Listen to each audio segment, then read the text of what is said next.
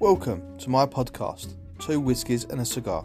I'm your host, Frankie Sabini. This podcast's sole purpose is to bring you knowledge, motivation and help within your chosen industry or sport. I'll be sitting down each week to talk to people who have either achieved a high level of success in business or sport, and individuals who have amazing skills and experiences that the world needs to hear. My aim is to help as many people as I can by gaining insights from industry leaders and athletes. So please, pour yourself a whiskey, light a cigar, sit back and enjoy. So, today we have Steve Kunes, author, screenplay and one of Hollywood's most successful script doctors. Steve had a great career until the work dried up, prompting Steve to reevaluate his life and work, leading to his 2021 TEDx talk, Square One at 60, after his newfound success on the comedy series Over My Dead Body. Steve, welcome to the show. Thank you. Glad to be here. Yeah, good. I said I really appreciate you coming on. So you reached out to me, and it was a time where I was sort of wondering if what I'm doing is right. So for me, it really was appreciated, and your kind words as well. So I'm really excited about this one. Obviously, I've done my bit of research on you as well. But for our listeners, are you all right just sort of starting off from the beginning and how you got into the script writing world, basically? Okay. Well, what I did, first of all, the reason I reached out to you is because I hear there are close to 2 million podcasts in the world, and I personally believe that the title of your show, Two Whiskeys and a Cigar, is the single best title I have heard ever of a podcast. So there's no way I couldn't, appear on this show. Do you like whiskeys and cigars? Yeah, that's right. But here's what I did. When I was a kid, I grew up in suburban Pennsylvania, in the United States, and I would always, I don't know why, but at the end of anything I watched, I would always look at the credits, and I would see the names on the credits, and I would wonder, like, who are these people and how did they get to work on this show? And most people, once the credits start, they change the channel, or in the movie theater, they get up and they leave. To me, that almost became an obsession. I go, are these real people? And I would see the same names sometimes on various shows, or one person, moved from one show. Oh, now his name's on a movie, whatever. And that's what I think drove me to maybe investigate the business. I loved writing. I worked at my little high school radio station that we had, that was only broadcast to the cafeteria. And, and I thought, well, the one thing they have in common, these people, they all seem to live in California.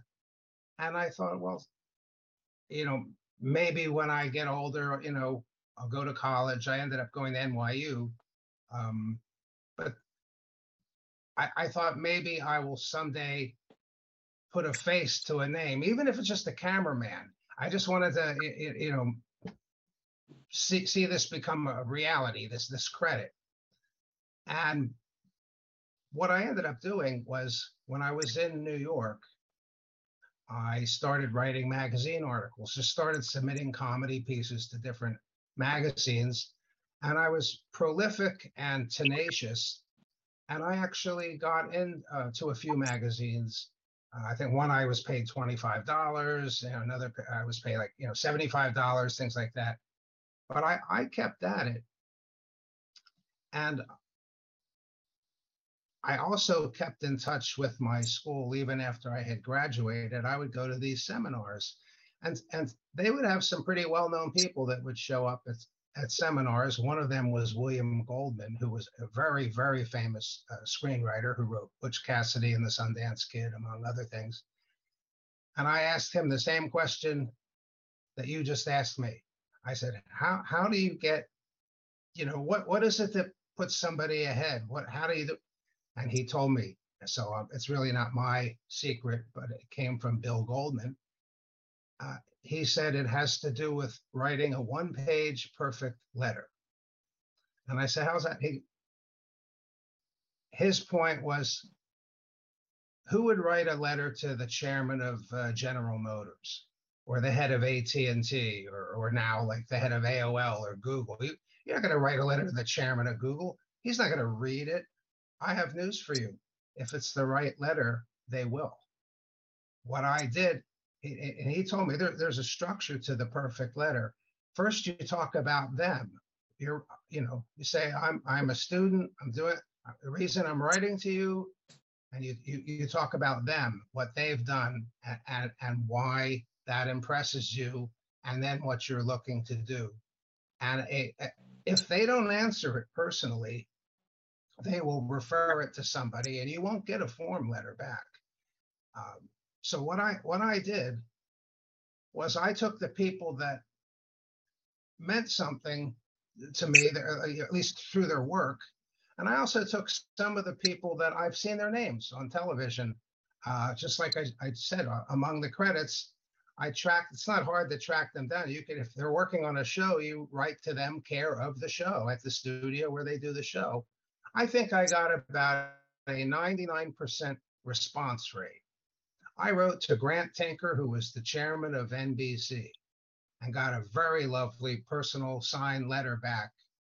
Looking forward to you coming out here, and I'll look for your name. And it wasn't like he was giving me a job. He's the head of NBC, but not, I'm just starting out. One of the letters I wrote was to Norman Lear. Norman Lear is the most famous producer in television history in America. He's still alive. He's 100 years old. Yeah. He just some few years back, he got the Kennedy Center honor, among a zillion other awards he's gotten. He produced a show called All in the Family, which was actually based on a British series called Till Death Do Us Part, and that might be the most famous comedy in American history. And he picked up the phone and responded to my letter, flew me to Los Angeles at the age of 26, put me under contract with his company as an apprentice writer. I stayed with him for a few years until he sold his company and essentially retired. It was because of writing letters, not crazy letters, not like, oh, why I'm so great. It's about why they're so great. Mm-hmm. And it's not a kiss ass letter. It's really why you have to give thought to who you contact. You just don't send out 1,000 letters to everybody that's like you got off of some directory. But it has to do with how their work meant something to you. You're just starting out. And I think I might have even mentioned that Bill Goldman suggests that I go this route and write to people that mattered most. And so that may have helped. Not that he was recommending me, but that's what I did. And so I get out to California, and I'm in a studio, and I'm looking around at the crew, and I see like, oh, there's the sound guy, there's the assistant cameraman, and I recognize their name from the credits that I watched when I was 15 years old.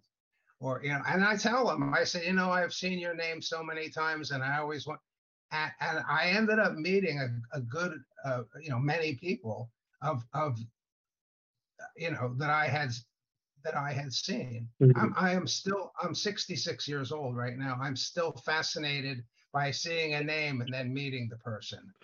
It must be so surreal as well. So you fly out at 26 and you start meeting these guys you know the names of. Like, how do you feel in that moment? You're in that room of names but you never probably thought you was going to meet.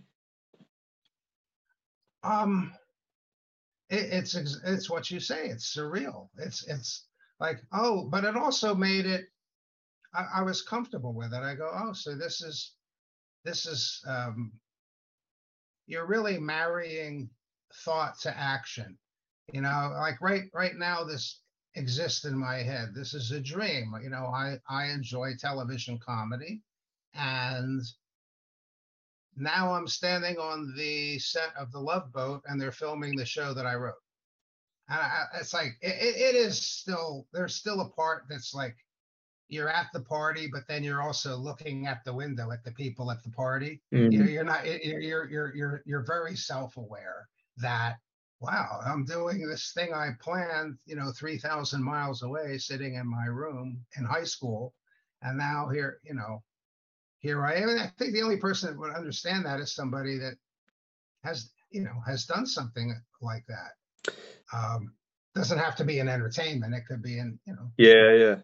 So I, as I said before we started this, I just got a short scripts commissioned, and even that was surreal. So it was without going into too much detail, but it's about the and mental health effects on your brain through ice hockey. So I used to be a professional ice hockey player. One of my best friends, who's a producer, was an ice hockey player as well. So we're trying to show the CTE effects and everything like that. So we wrote this. I wrote this short script, and then my friend just messaged me about a month ago and was like, "Yeah, we've got commissioned. We're going to shoot in January." And even that, I was sitting there thinking, Wow. it's just something I wrote. I was having a glass of whiskey in front of my laptop, jotted down a short, just a short script because my mate said, "Yeah, just whack one down and see what we can do." And literally about 3 weeks after that, we've been commissioned for it. So I mean, even that was a surreal feeling for me. So then I can't even imagine being on set on day one of shooting and finally seeing your work come to life. Well, the interesting thing is you're alone in a room, or unless, or if you have a writing partner, you know, the two of you, and you're creating something literally out of nothing. It's you're creating your mind. You have an idea. Well, why don't we try it this way? Why don't we try it that way? You write it down. Okay. It still doesn't seem real, except at least now it's on paper. Mm. Okay. Then you send it to somebody and they say they want to do it. So you have this rush of, wow, it's like it started with a thought. Here, but here's the best part. Well, there's two. Then you go to the set. Let's say I remember one time I wrote something where they go to a hotel room. It was room 404, right? I show up on the set for the taping, and there's this hotel room, and it has the numbers 404 on it. Like somebody's been hired to make the set that was in my, you know, in my mind on my dining room table like 2 months before. Mm. And now I'm like, there's room 404. And then there's people, you know, talking, but and they're saying what you wrote. And and then it gets even better. Then you go to a bar and you tell the bartender, he puts on the show, and everybody's sitting there watching the show that's on the bar at the bar, and you're the one, they don't know, you don't go tell them that you wrote it necessarily, unless you know the guy or something. But you just sit there and you're watching people watch your television show, and I will never get over that. That is a very, you know, a very cool thing Yeah, to me. incredible.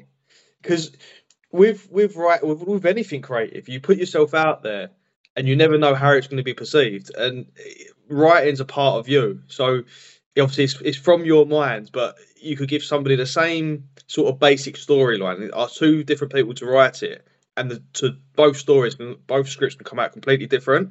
So Right. what you've jotted down is a reflection of how your brain works, pretty much. So I suppose when it gets received well and you see people enjoying it, it's kind of a sense of relief. Like, I'm not crazy. I know what Right. I'm writing about, and it's good that people are enjoying it. Well, you're exactly right. If somebody says to you, look, I want you to, you're being hired to write an episode of a particular show, and this is the story we want. Either maybe you came up with it, or you've been commissioned to do it. If you were to hire 5 different people, you'd get the story, you'd get the same plot, the same characters, but um, they would feel different because they would be coming from different writers. And So you really do see your stand when you're watching it. It really does feel like yours. It might feel different to the viewer who sees 22 episodes a year. Um, yeah, they might all be a little bit different as far as the flavor of them, but the um, the writer knows the difference, Mm. and that's why the key is never, and this is true with any type of writing, and I think it's true with music or any type of art. Don't try to be somebody else. Yeah. And we all make that. We've all made that mistake a little. Like if you like Ernest Hemingway, oh, I'm going to try to, not really be him, but he's an influence. If you like Tennessee Williams, the playwright, or pick your favorite artist. That really, I believe, detracts from who. Just really, the best thing is to be yourself. And there's a little secret to making it personal. The writer Kurt Vonnegut, he said, people said to him, "How come your writing seems like so intimate?" And he said, "Because I take something that's very emotional, that I have an emotional connection with, and in this case, it was his sister who died in a train accident. It was a train crash. It was a weird thing. He ended up raising her kids, and he had a framed picture of his sister on his writing desk, and he would look at it, and he would pretend when he wrote his books that he was telling the story to his sister, like." So when people would read his writing, they would say, it's so personal. I feel like you're talking. I know that like a million people just bought your book, but I feel like you're talking just to me. Somehow, when you are you have an emotion attached to and a focus, it makes your work personal to everybody that reads it. Mm. Even though he's not saying, talking in the first person to his sister, but he's looking at this picture. So that's certainly a device you might consider employing, or your viewers might take into consideration. So say you've been hired to write one episode of a series, 6 seasons in. Say you've got no emotional attachment to that particular story. How do you then find your emotion there? Like, how do you get your style across? I think what Vonnegut was saying applies more to your own original work. It's pretty hard to look at a picture of your grandmother or your sister and write a TV, a silly TV show, especially really. So I don't know that applies. The hardest thing for writing for a series that's been around for 6 years is coming up with a story they haven't already done. It really, and that's why these shows, tend to get a little worse and worse, because they start to regurgitate some of the stuff they've done. It's hard to come up with like 200 episodes. Yeah. I mean, few shows do it. Wow. So in answer to your question, I would just say, I don't know, become religious and beg God for them to say, please help me. Yeah. It is. So just stay true to the characters and be, throwing a lot of jokes, I guess. So obviously you've wrote a lot of TV series, and you've also been a script doctor on a lot of films. What's the sort of main? Was it more series you wanted to get involved in and just fell into films, or was it like the other way round? How did you end up doing both? The series, television work led to the movie work, because a lot of times they will want just some scenes added, especially if they're, some lighthearted scenes. So if you're a comedy writer, they go, well, how would you lighten this up? Or what would you, a lot of writers work on a movie very, few of them are credited compared to the number. Like Rain Man had 11 writers, and 2 people got credit. Mm. And the Writers Guild has a strict rule where the first writer almost always gets credit, even if not a word of his or her work is used. And oftentimes the last writer will get the credit. Or that's about half the time. The other half is about the first and the second writer. And then the other ones don't get it. They have an arbitration process. Mm. So I don't think I have ever seen a movie that was written by one person, even if they just credited the one person. There's usually somebody brought in during the production, because it might read great, but when you get what they say on the floor, when you go into production in the studio and you actually say the words, they might not sound as good as they do in your mind when you read them. So they have a writer there in the studio that is on standby to make it sound better. Okay. And I don't even necessarily know if they make it sound better, but they have a writer that's there. And that's what I did. I did production rewrites on the motion pictures. So I was going to say, it kind of follows on. So how much of your original work makes it onto the screen? Like, do you have much say in how much makes it onto screen, or once you've written your work, that's gone? Where in the movie business, there's an old joke. Well, Hemingway said it. He said the way to deal with Hollywood is you go to the California state line, you throw your book over, they throw you a bag of money, and then you run away.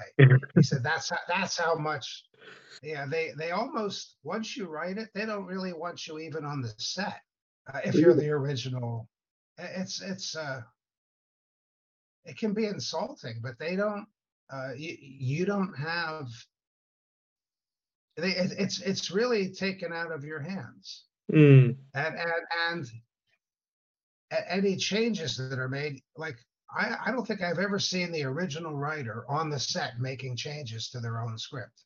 It's like for some reason they just bring in somebody else. And I always thought they should use there should be some rule in the union that you must use the original writer, or at least try if they're available. Well, yeah, because you would have thought it's again come from their mind, their vision. So there should be some kind of basis of them being able to have the say before it gets rewritten. Well, it's different with like a playwright. You write a play and you rehearse it on a stage. The playwright is always there, and if any changes are made, they can only be made by the playwright. Mm. But in Hollywood, it's almost like they go out of their way to, like, the writer's job is done. I mean,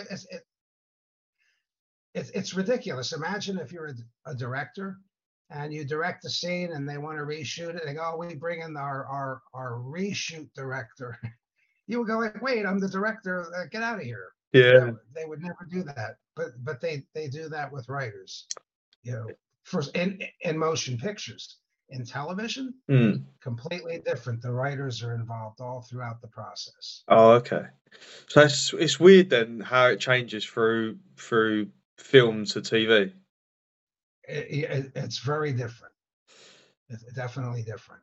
Are you seeing a big change in how its TV shows are being perceived now? Because obviously 10, 15, sort of 20 years ago, TV shows were always secondary to film. But I now feel like TV is now taking over from film. Yeah, well, I think what happened was, and it was inevitable,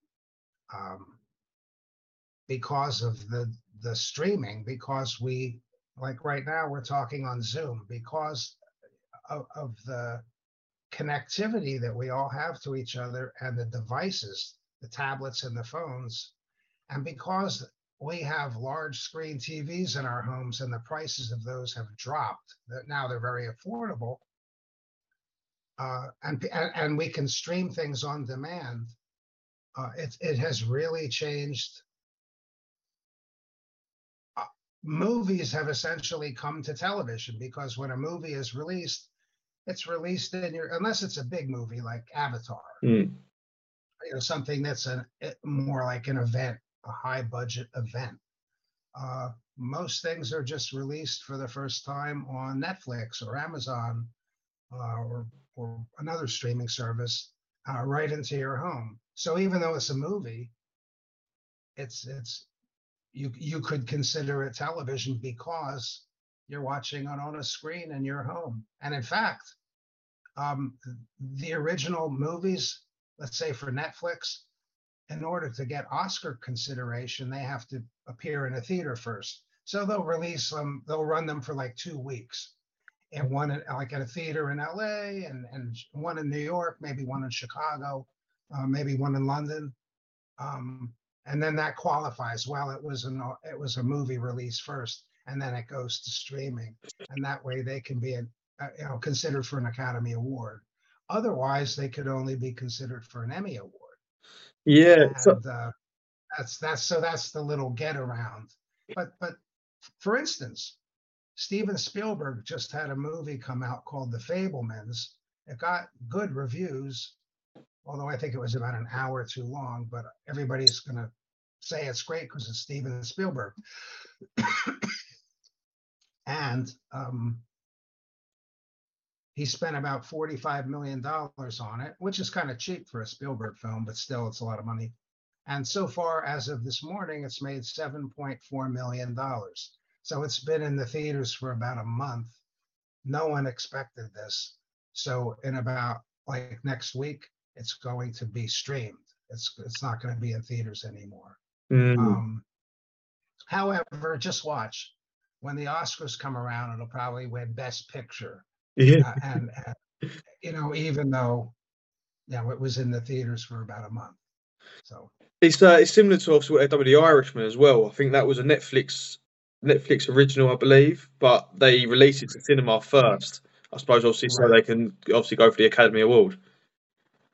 Yeah, I'm wondering if that's going to change, because if your intent is to just stream it, then it kind of muddies the Oscars up a little bit.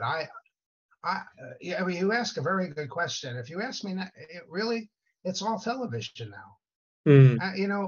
And they have limited series more now, 13 episodes, and it's too long to be a movie, but it's not a regularly occurring series. Mm. So you get a lot of that. Streaming has really changed. Between streaming and the pandemic, where people couldn't go out, the movie theater business is in real trouble. Yeah, I mean, so I love film. I've been brought up on films, and I love TV series as well. But I really do think the move towards more TV series and less in cinema has really killed the film industry. I was talking to someone the other day, and they said, I like watching a film on times 1.2 speed so they can get through the film faster because the plot line's always like they can still know what's going on. And then my response was, but you wouldn't do that with Shawshank Redemption or Goodfellas or The Godfather or like films like that where you want to sit there and intently watch it. But this whole Netflix type model what they have now, and with the Avengers so on, it's action has to be within the first 9 pages of the script, otherwise no one wants to watch it, kind of thing. And I think it's taken away from a real storytelling or the real art form of what film and TV used to be. Well, I think that started with the remote control. What happened was, in the old days, in America anyway, there were 3 networks. And so you're limited in what you're going to watch. And the family would gather around the television, and they would make a decision. They'd make sure to be there on the right night at the right time. Then they invented the remote control, where you could just kind of push a button from your sofa, from your couch. And what they noticed was that when a commercial came on, people would change the channel to see what else was on, because they didn't have to physically get up and walk to the television and change it. So the remote control really altered the plots, because you would have to, before the commercial, you would have to end on a cliffhanger. You would have to end like, what are you talking about? She can't be pregnant. She's married to him, or whatever it is, and then they go to commercial. You're not going to change the channel to find out. You gotta find out, or why are you pointing that gun at me? Don't shoot. Oh, that commercial time. And so the plots of these shows had to have like two cliffhangers built into that, because they were afraid people would just change the channel if it was like, well, we'll see what happens tomorrow. Oh, we don't care what happens tomorrow. I'm going to change the channel. And that has been in really going on for about 30 years. Is what is your act one, your drama point, even in a comedy series. Any television show has to end on a cliffhanger of some sort, because they don't want, when they do the ratings, well, gee, 1 million more people watched in the first half of your show, and then it fell off. Yeah. And so that technology has certainly affected storytelling. So I really want to come on to your current work and your TEDx talk, but I want to ask you about, so you've worked on some of my favourite films. You've worked on Rain Man, as you mentioned earlier, Ghost, Castaway, Catch Me If You Can. Catch Me If You Can is one of my favourite films of all time. And even The Theory of Everything. What was it like working on sort of them type of productions, and how much input did you get to have creatively? On all of the productions? Yeah, or like, yeah. So did you have different experiences with all of them, or was it very similar? Oh, yeah, usually I would get very specific notes of for instance, Rain Man, the original draft, he was not autistic. He had a mental disability. He was just mentally handicapped, slow, and so he was put in an institution. And actually, he wasn't even put in. I'm trying to think. The very first one, you wouldn't even recognize it. And Steven Spielberg was the original director, and he said, nobody's going to watch this movie for more than 20 minutes. Like, this guy's not interesting. I mean, it was good, but he said, it's missing something. Anyway, he quit. And then Sidney Pollack came in, and he said the same thing, and he quit. So now the two top directors in Hollywood quit. So nobody wanted to do the movie. Well, if they don't like it, they're not. And we ended up saying, well, what could he be where he would have to be institutionalized, but would he also be interested? And there was a doctor we found named Dr. Jack Scher, who has since passed away, who specialized in autism and the autistic savant. And they go, well, here's a person that needs assisted living, but boy, they're interesting to talk to. And there were a couple, one guy, such a guy, his name was Kim Peek, and he's who Charlie Babbitt or Raymond Babbitt was named after, or patterned after. And so now we had a guy that could win, blackjack in Vegas, and he could remember, it was like literally everything. And he was so entertaining, you could have watched him forever. And so that that's how that one evolved. But usually it's just, we need more humor in the script. That's kind of where I was brought, or some kind of levity. Okay. Um, So obviously you worked on. and they would use like I would do like I'd come up with 6 scenes and they might use one or two. I think and they would have different writers that and basically these stories, they seem so cohesive, but they're really just pasted together. It's hard to imagine, but if Yeah. you've ever seen a movie that looks like it's all over the place, that's really how they all are. Just some are put together by the director and the editor better than others. Yeah. Okay. Oh, fair enough. So I wanted to talk to you about the TEDx talk what you've done, the square one at 60, because Right.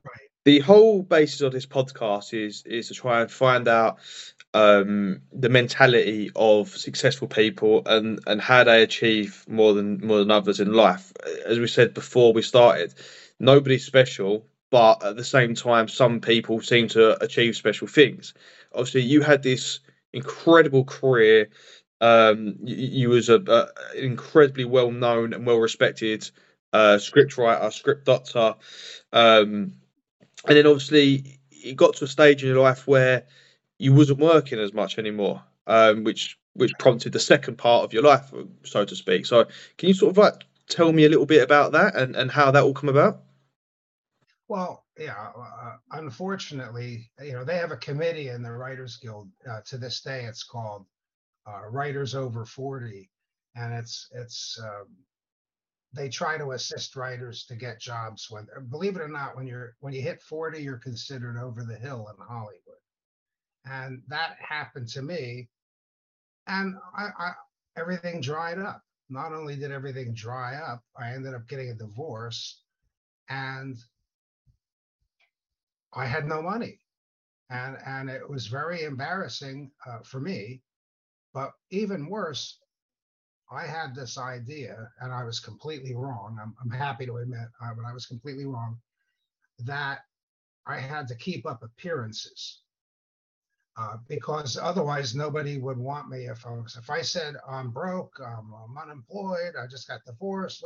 Oh, we don't want that guy, and he's too old, and so I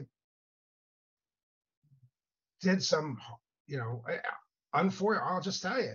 Um, I started living the one of the scripts that I wrote or worked on was Catch Me If You Can. I had an old bank account. I started taking money from that, not money, checks, and putting it in my current bank account, just so I could live for a couple more months. My mentality was that I would live until I had my next job, and then I could make it all go away. Well, that wasn't considering I'm a college graduate, that sounds pretty stupid. And it was. And, and I thought I could play stupid. Like I could just say, oh my God, I put the wrong check in, or like, who's going to buy it? It sounds idiot. It's like something maybe a 5-year-old would do. But I started, that's what I did. I eventually it wasn't hard to catch me. They just like the bank called me up and they go, you're like $22,000 overdrawn here, and I hate to tell and the money that you put in came from a closed account. How can you really pretend that you didn't know it was closed when it was closed like 6 years ago, but you just happen to have a pack of the checks from like in a box somewhere, and they said, by law, we have to. I thought it would go to a collection agency and then I could like deal with it that way. They said, no, by law, we have to make a police report. And I go, oh, really? I should have done my research better. So, I ended up getting charged with that. And then I was placed on house arrest. And then part of being on house arrest was you have to wear this ankle monitor. Well, I can't go to production meetings with an ankle monitor. Although I guess now half of Hollywood does it, but this, You and a tried a ironic. friend. So I got these long, cargo pants, and finally I met this girl, and I made one bad decision after another, and I took the monitor off to go visit her. Well, that's called an escape. I believe removing an ankle monitor. So then I got charged with that, and I ended up spending 138 days in jail. And then of course I'm I'm a writer, so it was like it made all the papers. Yeah. So now my worst nightmare has completely come true. I go, now I'm totally ruined. And what happens? I get calls from Norman Lear. I get calls from my friend David Kirkpatrick, he contacted me. You should have told me. I would have helped. Like now, I'm really feeling like, and then I start getting people in the business who tell me similar stories or other stories, maybe like drug related stories. They went to a rehab clinic, and I was, gee, I didn't know that. And I get this plethora of horror stories from people in Hollywood. And the reason I didn't know it is because they were doing the same thing. Now, I don't mean breaking the law necessarily, but they just, everybody wants, everybody around them to think they're doing well because they won't be desirable. And it was quite the opposite. And it was based on that exposure that got me the deal to do the current series that I'm doing now. And I wish I had done, been more. I guess that's the key to good writing and good living, is to just be authentic. And like I said, don't try to be Ernest Hemingway in your writing. Don't try to write out of your comfort zone. And you don't have to tell everybody all your problems, but don't pretend to be somebody that you're not, because really nobody cares. Yeah. And you always get found out. You know what they care about? What they care about is when you're a fake, when you are pretending to, because nobody wants, if you're going to be friends with somebody, if you're going to certainly work with somebody, you don't want to work with somebody that's like giving you this whole song and dance over. It's disrespectful. There's a woman, I just read about it the other day. I think it was in the New York Times. She worked on the TV show Grey's Anatomy for like 10 years. And she got the job by saying that she was a cancer survivor, and she had gone through all these horrible things. I actually don't really blame her for making up a story to get a job, because it's hard to get a job in Hollywood. But she kept it going, where I think she had appeared on Oprah, and she did all this, and she worked her way up to be the co-executive producer of the show. Well, it turns out they found out about this, and now she's kind of in the position I was in. She lost everything. She's not working. I was looking in the Writers Guild database to see, and I don't even see that she has an agent, and that's pretty bad when you're the exec producer of maybe the top show in television. I feel bad. I don't know what her story is, but I feel bad for her. That I totally, and I think that she'll end up coming back. She's got too many credits, but Hollywood does have that. I don't know if other businesses have the same element, but Hollywood is very self-conscious, and I think it's self-importance for no reason. It's Charlize Theron, when she won an Academy Award. She gave an interview, and she said that she lived in her car for 2 years, and she hadn't told anybody that, and I don't know why she didn't. Joanne or J.K. Rowling was homeless. That seems to be a famous story, her and her daughter, and how she got going. So I think my newfound authenticity has really added to my work. I've been doing this show called Over My Dead Body on Amazon Prime. It's a TV series. It's also a podcast. And we go around the world to cemeteries of famous dead people, and we plug a microphone into their headstone. The host sits there, and it's a talk show, and we interview them. We have a voiceover actor, obviously, to play the dead person, and we never mention that they're dead. We just say, "What are you working on now? What are you up to?" We get their take on current events. Uh, uh, we spend maybe the first quarter of the show explaining who they are, because believe it or not, a lot of people have never heard of Mae West or Jimmy Durante or some of the famous people um, in our history. You know, so I'm doing that. I'm actually, I can do this forever. I have unlimited number of guests, and we've gotten a great response to it. So I'm very fortunate. But I did have, prior to this, I had, a number of terrible, difficult years. It's like I started out great, Yeah. and then it kind of like all went in the dumpster, and then it came back, and it's great. So, do you think if you didn't have them terrible years, you would be where you are now? Absolutely not. I hate to say it, but I would not encourage anybody going through terrible years to I would just be authentic, and do the best you can.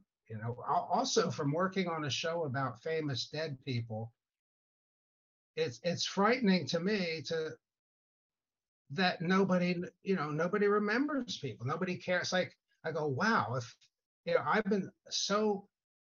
was so wound up, and so concerned about what people who the people I work with, what they think of me. And I go, like, they don't even know who, Katharine Hepburn is anymore. They say, in our country, things have gotten such that they're talking about Abraham Lincoln, take his statue down, things like that. Like, if they're going to take his statue down, they certainly don't care what TV show I worked on in the 1980s.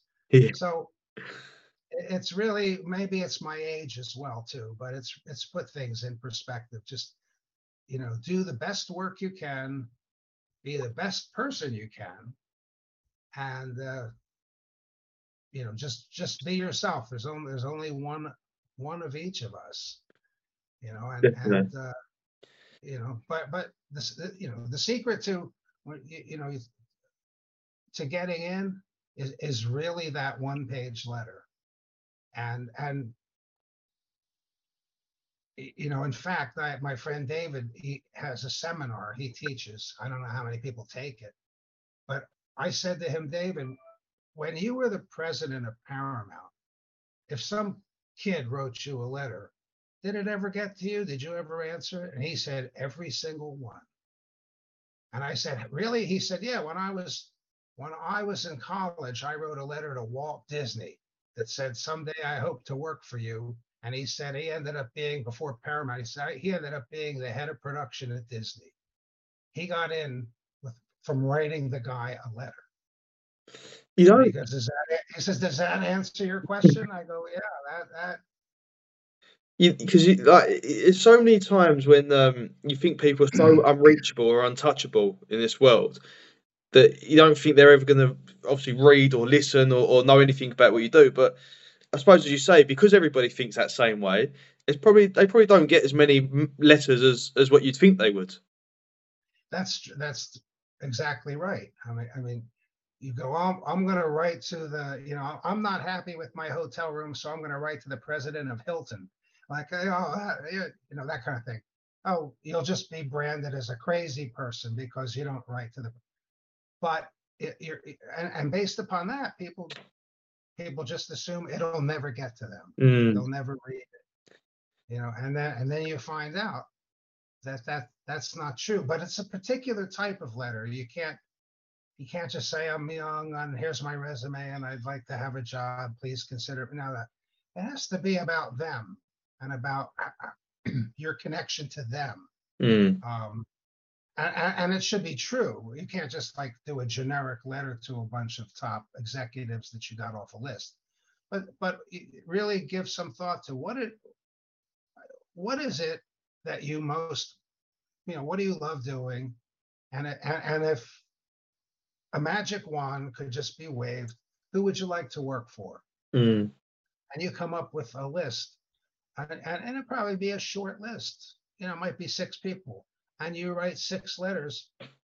You'll probably get a job.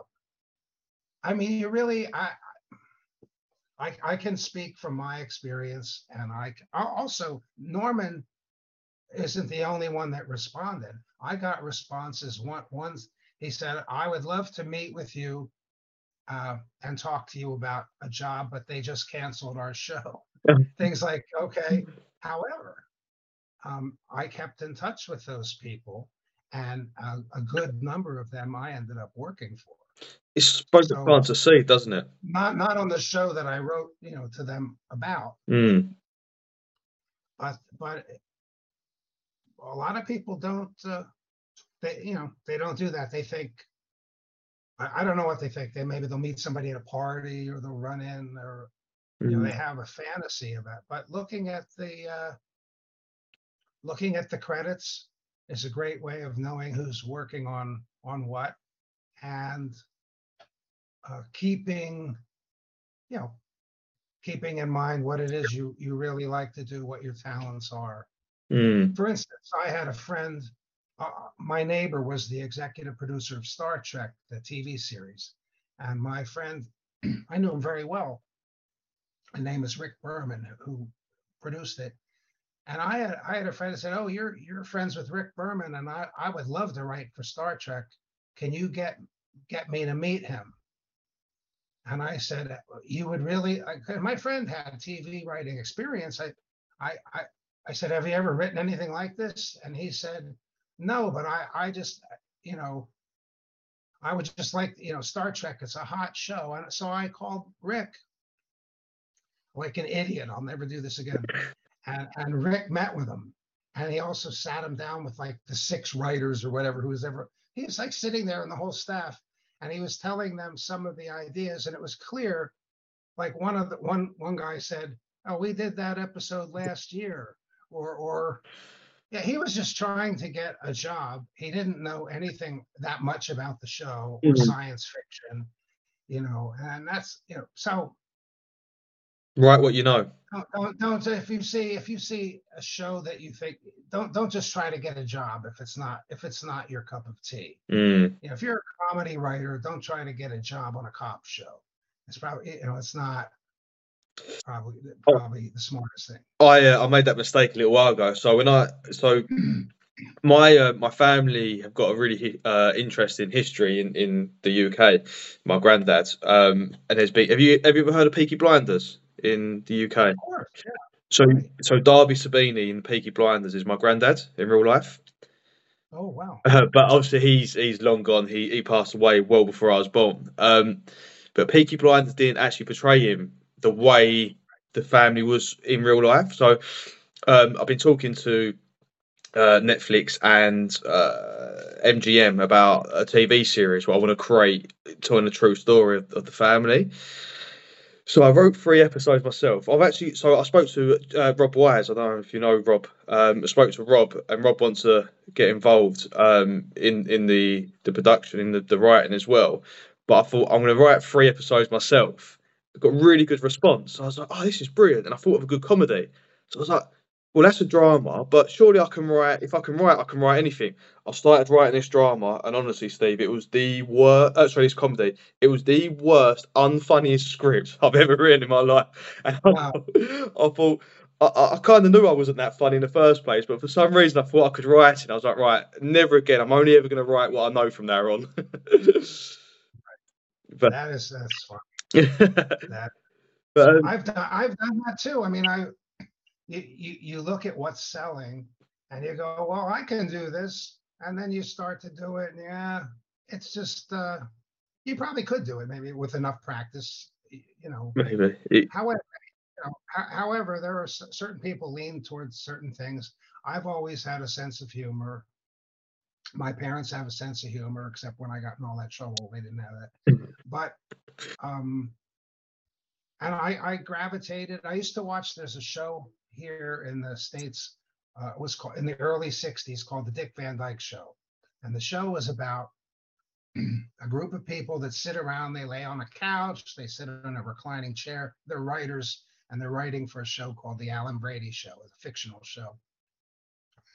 And I thought, that's what I want to do when I grow up.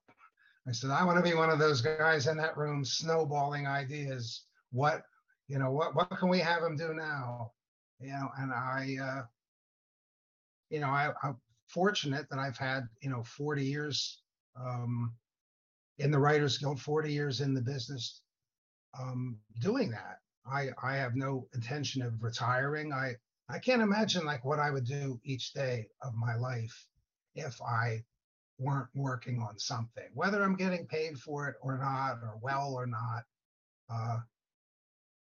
There's an old saying: is if you find something you love, you'll never work a day in your life. Yeah. And I think a lot of people want to get into the entertainment business because they think it's glamorous. They think you're going to make $1 zillion, but if you average your income over the 40 years, I would have done better, as a school teacher. I really think, but I've really enjoyed this, and I love seeing people who write something and get their work produced, and the look on their face, like you mentioned earlier, it's like, so isn't this like, surreal? Yeah. It's like something that's in your mind, that now like people are saying your lines. Yeah. And a lot of people think that they don't understand that. They just think that the actors make it up as they're going along.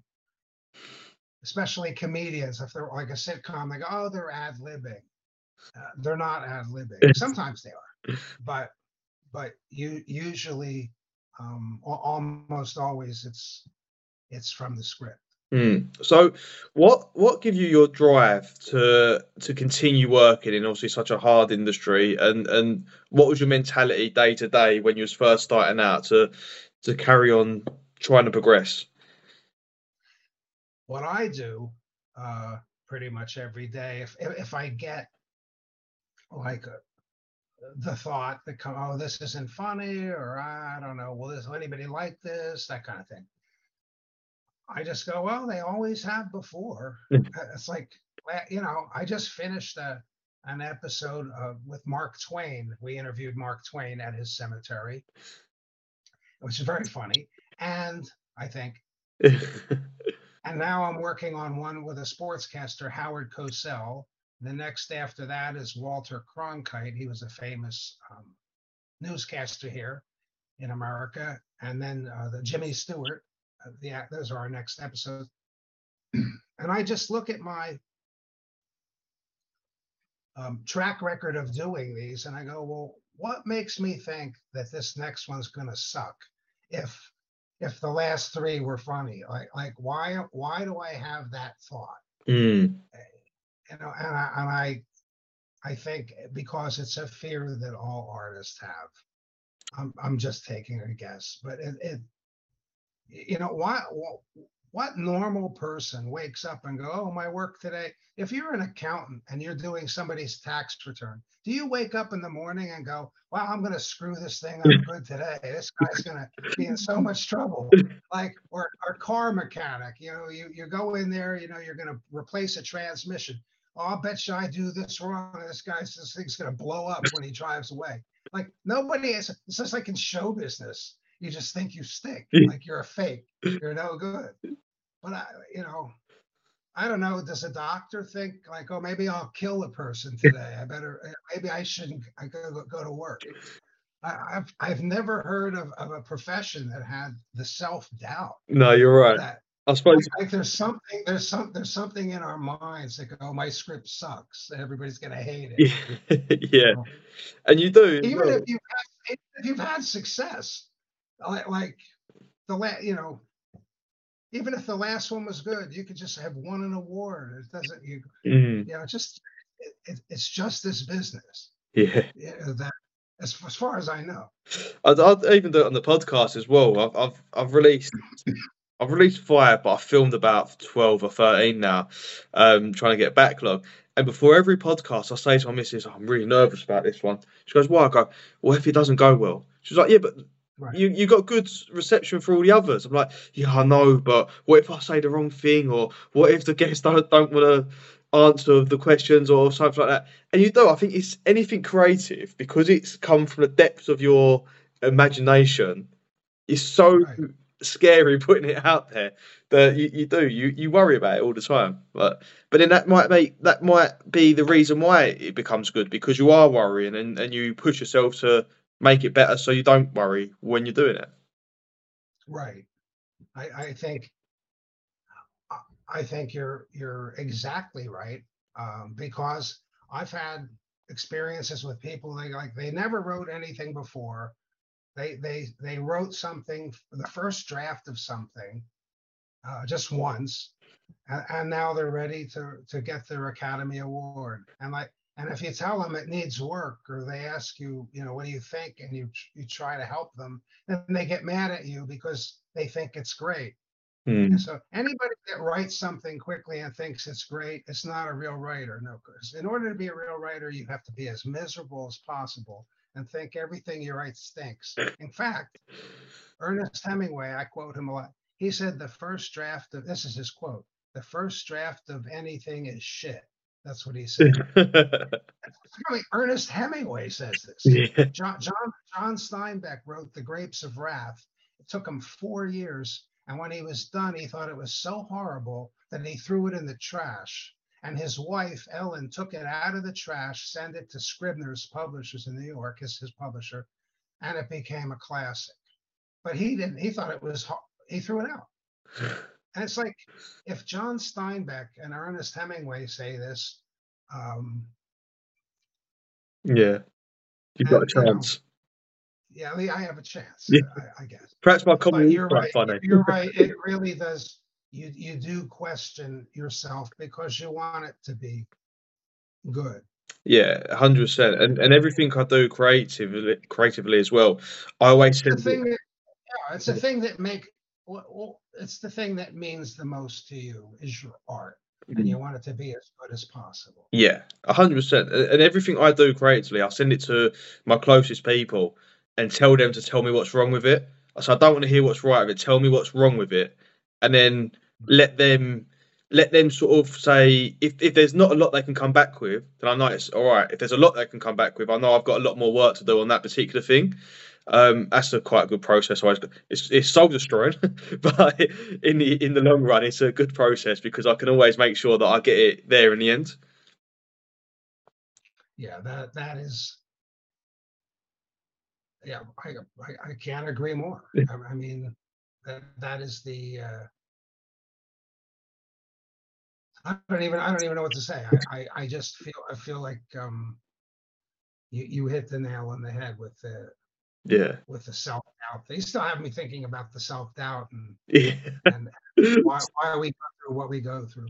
I mean, you're probably, when you launched your podcast, you're probably, like you said, you worry about, gee, will it be good today? And you've done it a number of times before, and it's always good. Thank you. But you always, maybe you just don't want to let your guard down. Yeah. Maybe you want to just keep, I do your best.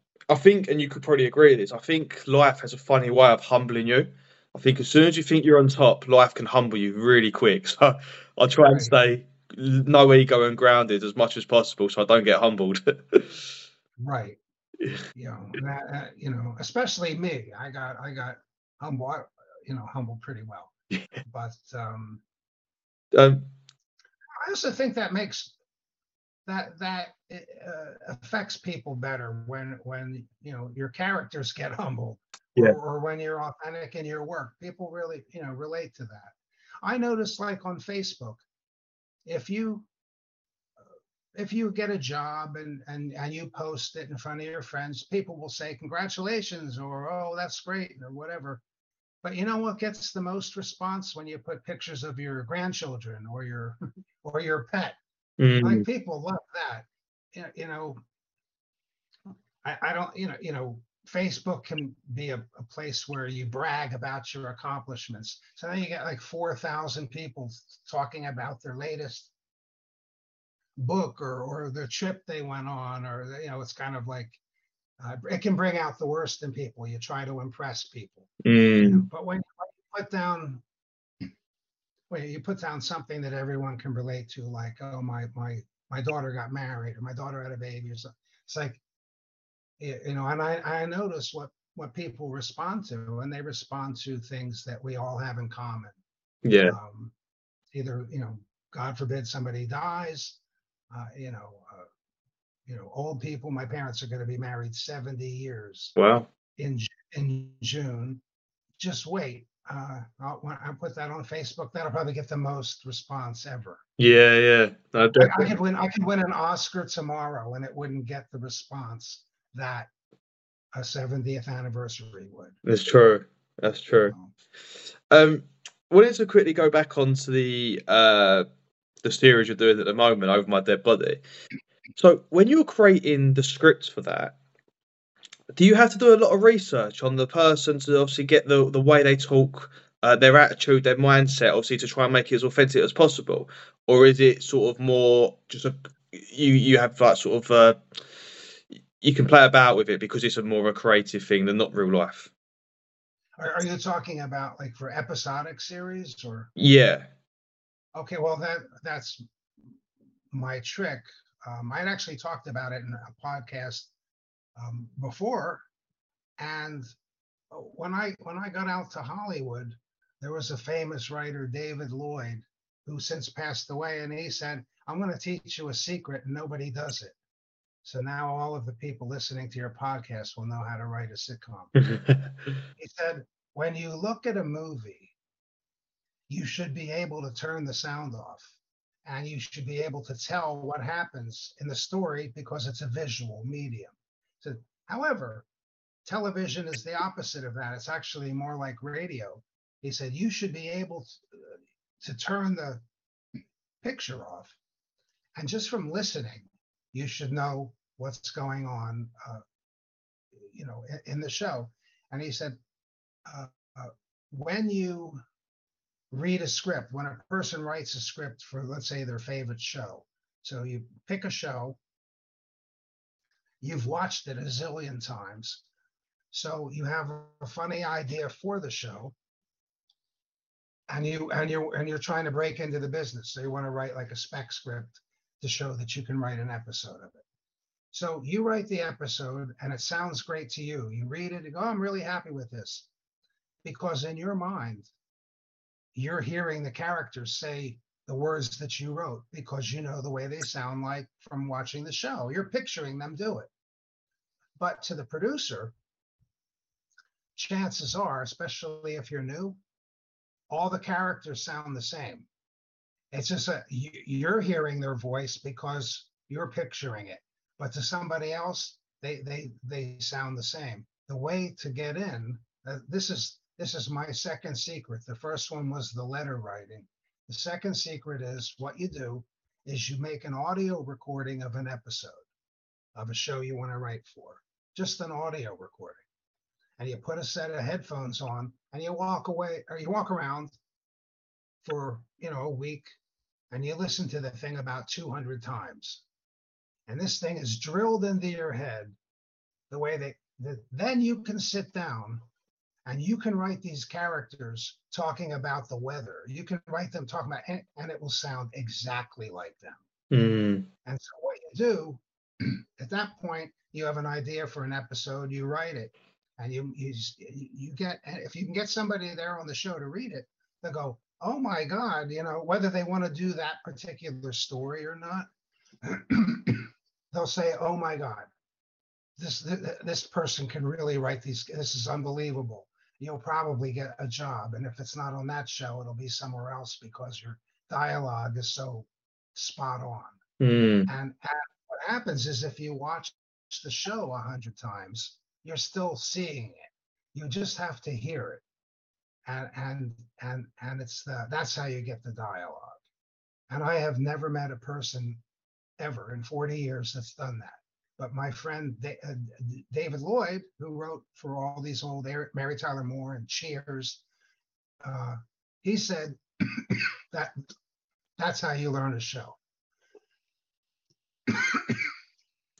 Okay. So I would recommend anybody, if you want to write for a series, just make an audio recording of 1 or 2 episodes and listen to it a million times, and you'll be able to write them accurately.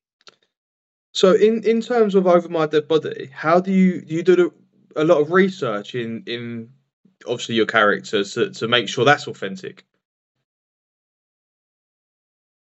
Yes, well, when you say research, if it's for a TV show, the characters are already established. So for say you're interviewing say Are you Mark talking Twain. about from my show? Yeah. Say you're interviewing Mark Twain. Do you?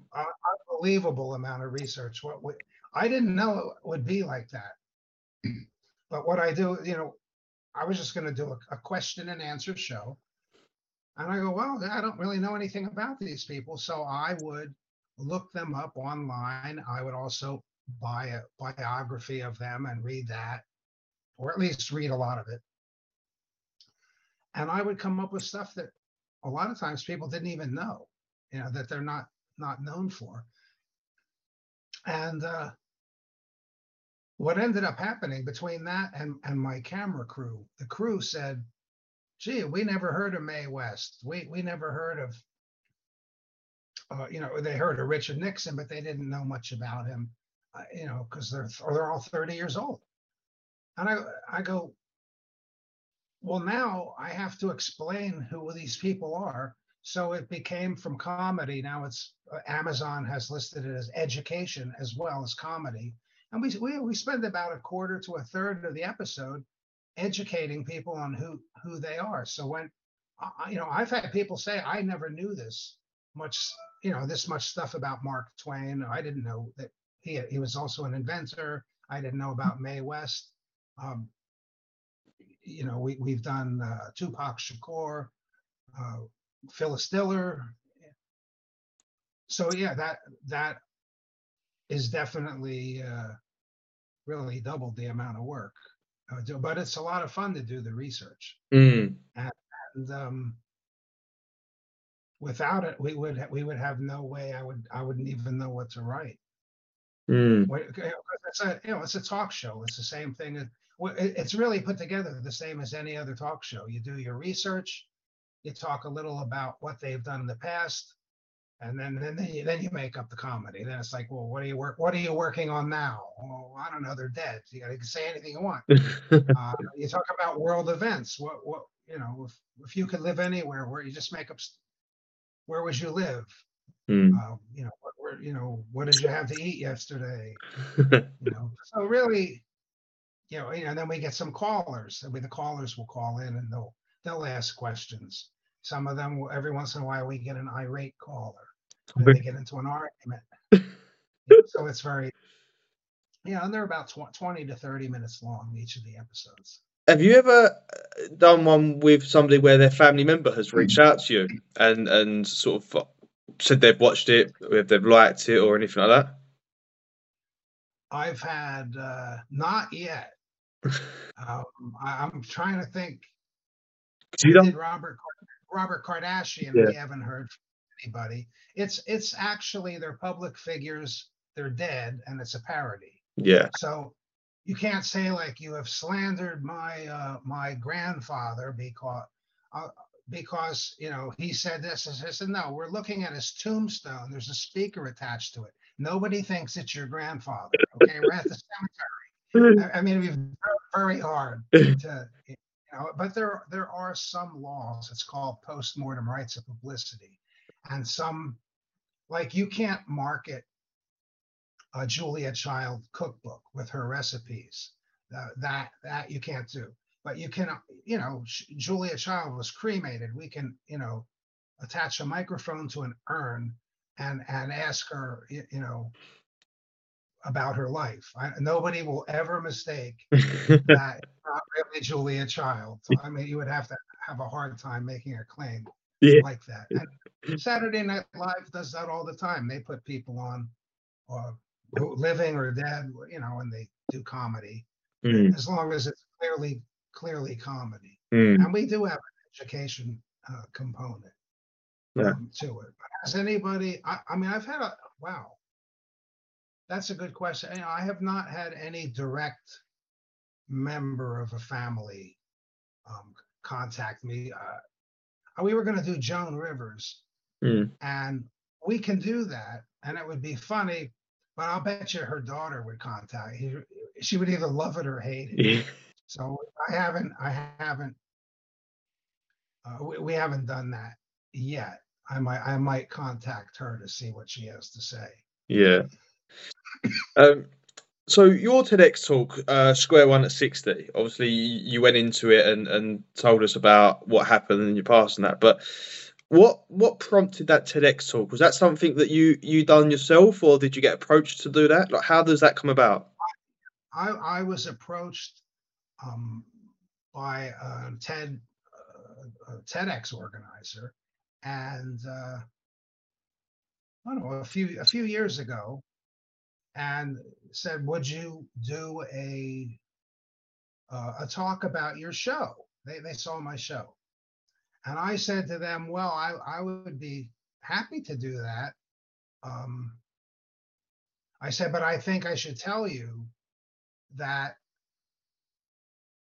more about my life, not just about the show." And I was afraid that they'd realized I'd gotten into trouble in the past, and then that I would be embarrassed and all that. I just told them. And about a month later, I heard from them, and they said, like, they wanted me more because of it. And this again was like, I was worried what people would think, and now it made me more attractive. And I go, now I got to do a whole thing. And then I didn't hear anything for a while. Then the pandemic hit, and that was that. And in 2021, like in the spring, I got contacted, and they said, "Okay, we're ready for you to do this thing in the summer." And I go, "Wow, they want to." So then I had to write this talk, and I remember walking around a shopping mall. I was just doing pacing around this mall, thinking, "What am I going to do? Like what?" And somehow it hit me like, well, they want me to do the show, and I started the show when I was 60. Just like I was starting over. And I thought, well, I'll call it Square One at 60, which my son told me was a catchy name. And so that's how it started. And then I probably wrote that thing 20 times. I mean, I had thrown in when I read it, it was about, you're supposed to go up to 18 minutes, and it was like 22 minutes. So I cut it. And eventually I just started cutting even more. It ended up being 14 minutes and 10 seconds, way under. But I got to the point, I think. I was extremely nervous about doing a TEDx talk.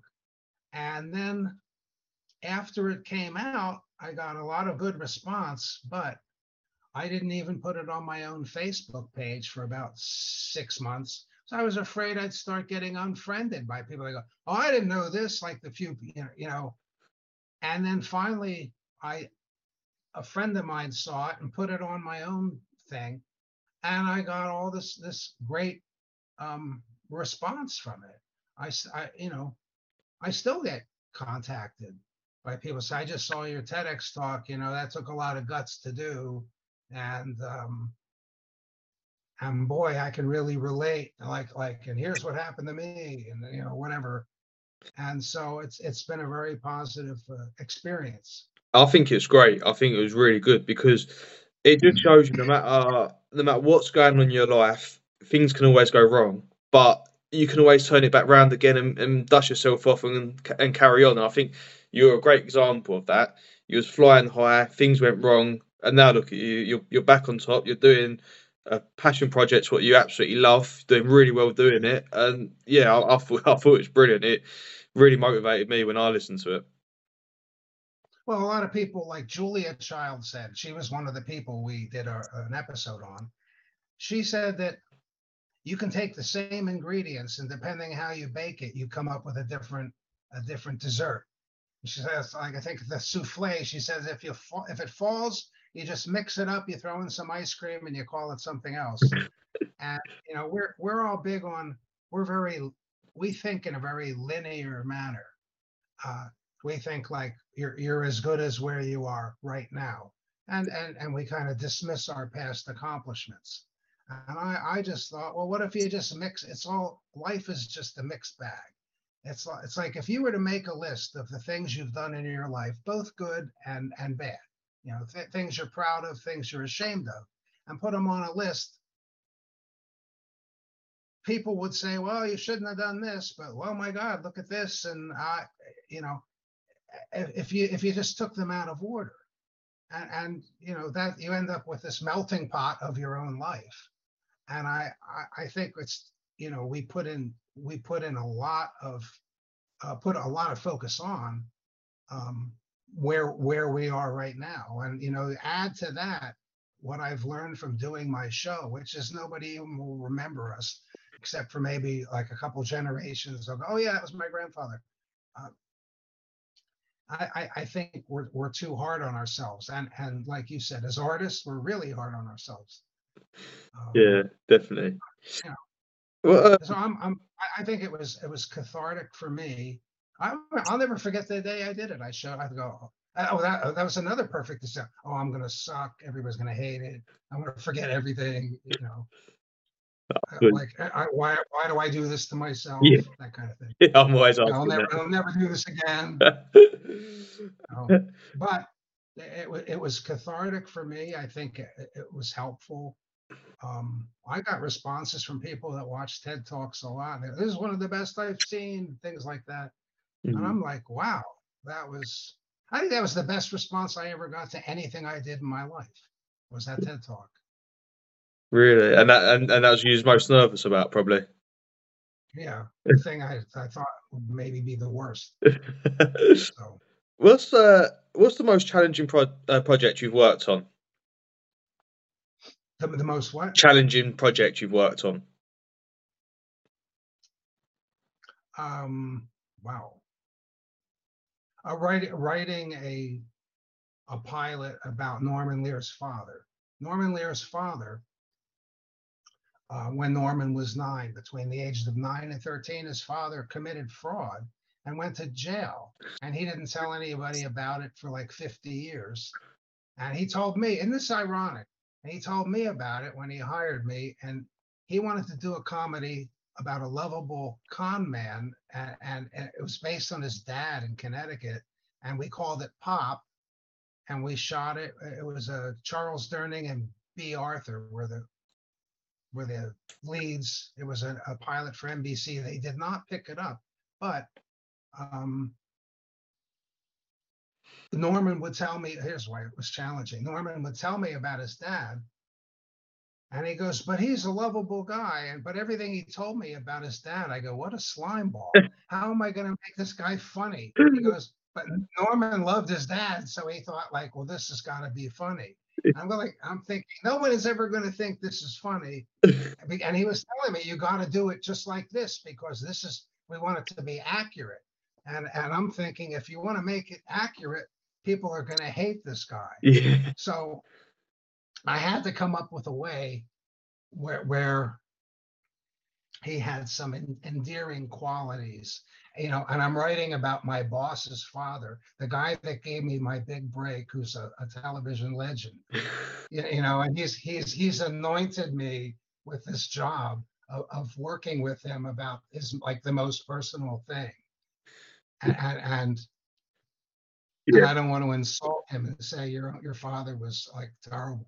Yeah, that could have easily So gone wrong. I would rate that at the top of. And what was one of your most favourite projects you've worked on? Catch Me If You Can, the rewrite. of that. That was a lot of fun. Yeah, I love that. I That love was that film.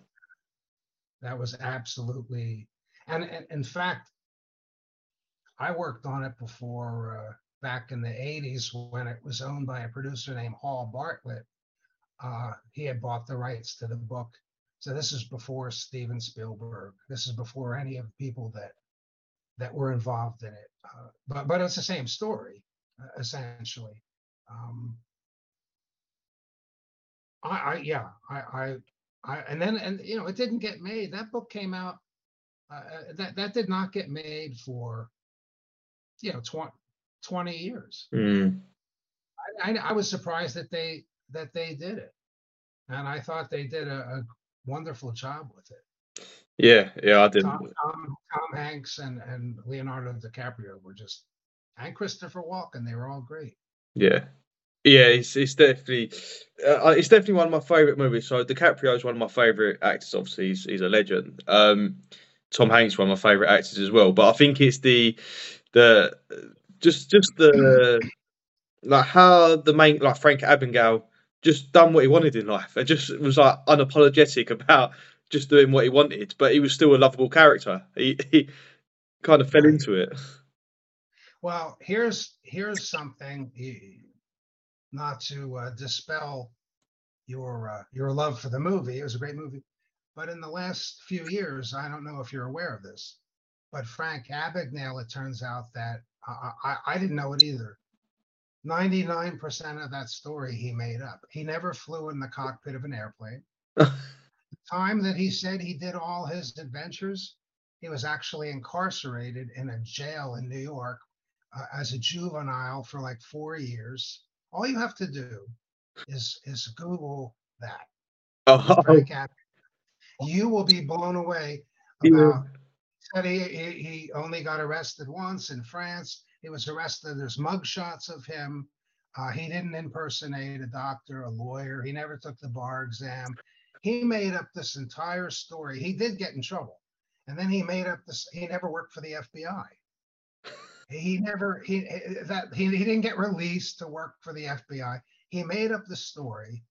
He got on a TV show called To Tell the Truth, believe it or not, and then he got on the Tonight Show.